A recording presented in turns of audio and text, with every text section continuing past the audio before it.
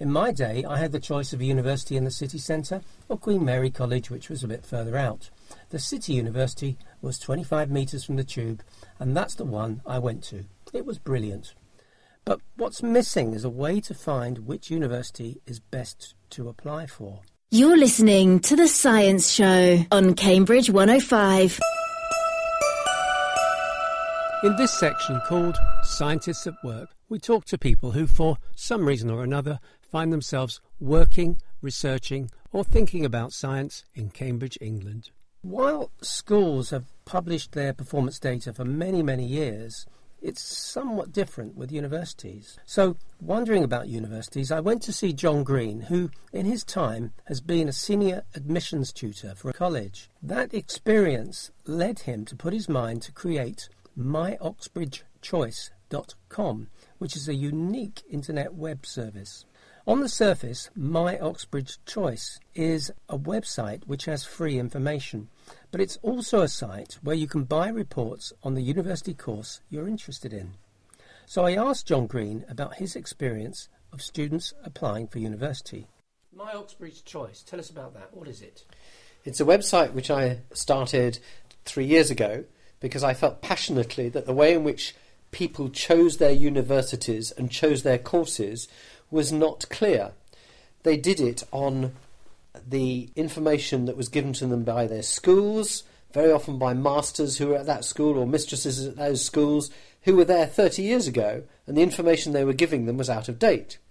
And if all of us make choices in life, we want to make informed, evidence-based choices. And for me, evidence-based choices mean I need data on which to make those choices. So, for example, we are all used to the fact that we'll use go compare type sites to decide which car is more efficient. If we're going on holiday, we'll look at TripAdvisor or whatever. But actually, when people were choosing university courses, they chose Newcastle or Oxford or Cambridge because someone suggested it to them. They, by and large, did very little work at saying, actually, is that the right place for me?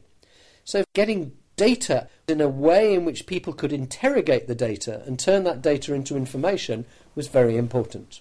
So where did you get this information? Interestingly, it's incredibly hard. For Oxford and Cambridge, surprisingly, has much more data available than almost any other university in this country. So I started with Oxford and Cambridge, which is what My Oxbridge Choice does. And that has data on how many people apply to what colleges, in what subjects, what kind of grades they have, what their outcomes are, what their degree results are, etc., etc. So you can start saying, actually, is my chance of getting a first if I read engineering at Oxford greater than getting a first if I read engineering at Cambridge? But having found that out, let's say it's easier to get a first at Oxford than Cambridge, is it harder to get into Oxford for engineering than Cambridge? You're essentially using data to manage your choices. Now, very interestingly, I got involved about 2 or 3 years ago when, in fact, David Willits, before he came Minister of Education, heard of what I was doing, and as many people will find out over the next few months, the government has required universities, all universities, to provide data in a systematic way. What do I mean by this? Until now, universities marketed themselves like holiday villages did, like hotels do.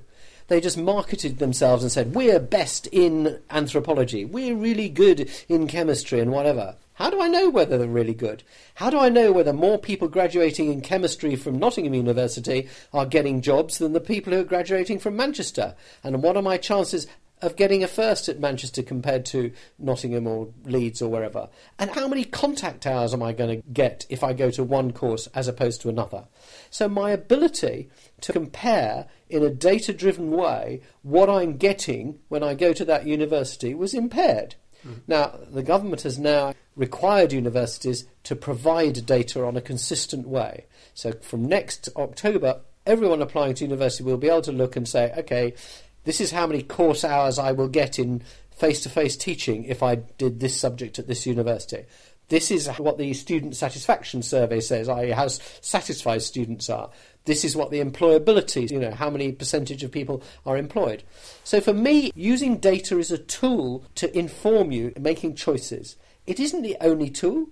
It's like all things in life. In order to find out what's going on, you take pieces of a jigsaw and you piece them together. Data and evidence is undoubtedly one of them. But the interpretation of those results, and this is what science is about, and this is what I think one should be applying to how one makes one's choices, it's into how you interpret those, and all of us will interpret them differently. So, for example, for me, it might be much more important than from anyone listening that actually I choose a university near home.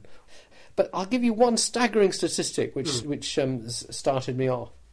Overall in this country, people think that courses in media studies are pretty kind of low-level stuff and you haven't got a chance of getting a job afterwards. If I told you that that's probably true, on average, overall courses in media studies in the UK, your chances of getting a job afterwards in the media, i.e. in communication, media and so on, is about 15%. But if you went to South Bank University to read media studies, your chance of being employed in a media-related job is 95%. Don't I want to know that if I want to get into the media?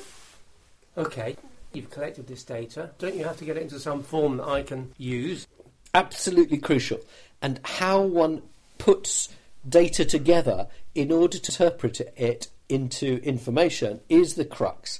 So interestingly, Oxford and Cambridge chuck out all this data and have done for decades, but actually it's in all different formats. Some of it's printed, some of it's on websites and lasts for a year and then gets taken away. And what you need to do is not just look at snapshot data. So Cambridge and Oxford chuck out their data and put it on their website. This is what happened to last year's intake of students. This is what the satisfaction of all the hotels in Crete was last summer. Actually, what happened the year before? And so which are the hotels which have consistently been top? Which are the courses and the results which are consistent? So you have to look at trend lines. The Myers-Briggs Choice site allows one to actually interrogate data over 12 years, so you can begin to see what the patterns are. So out of data, you want to present it in an interface where you can play with it. And this site is free to the world. Anyone can go and look at it after April when we've updated it, and you can play with it and draw your own graphs and trend lines and comparisons and compare specifically one course with another at a different college and so on. And is there any bias in this site at all? Is it steering people towards Oxford and Cambridge, or is it steering them away? From the people who've used it over the last 2 years, it's been very interesting because we've had an almost 100% success ratio of the people who've used it in order to apply to Oxford and Cambridge. I.e., they have used it to actually make intelligent choices, not apply to courses which are fiendishly difficult. If I gave you an example, if you applied to Cambridge to read natural sciences, you have to apply via a college.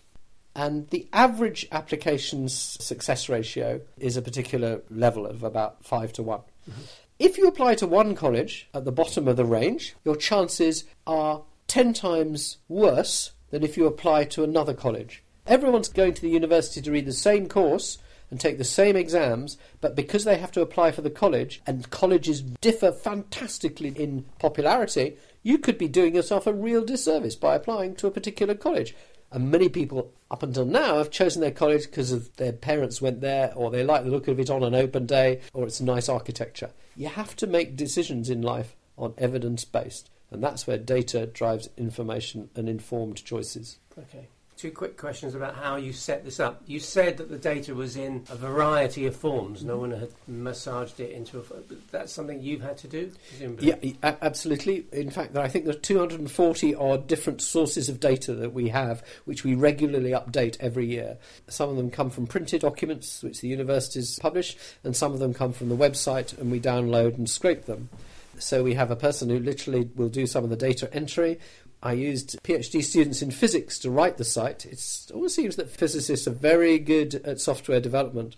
So I used PhD students in physics to write relational databases and a content management system which underlies this site. And the power of the site is not in what you see, but as in many things, it's the engine underneath which is driving it. So the way in which you create that database is the clever bit. Excellent. Thank you very much, John. That was John Green. He's put the case for getting more science behind the very important decision to go to university.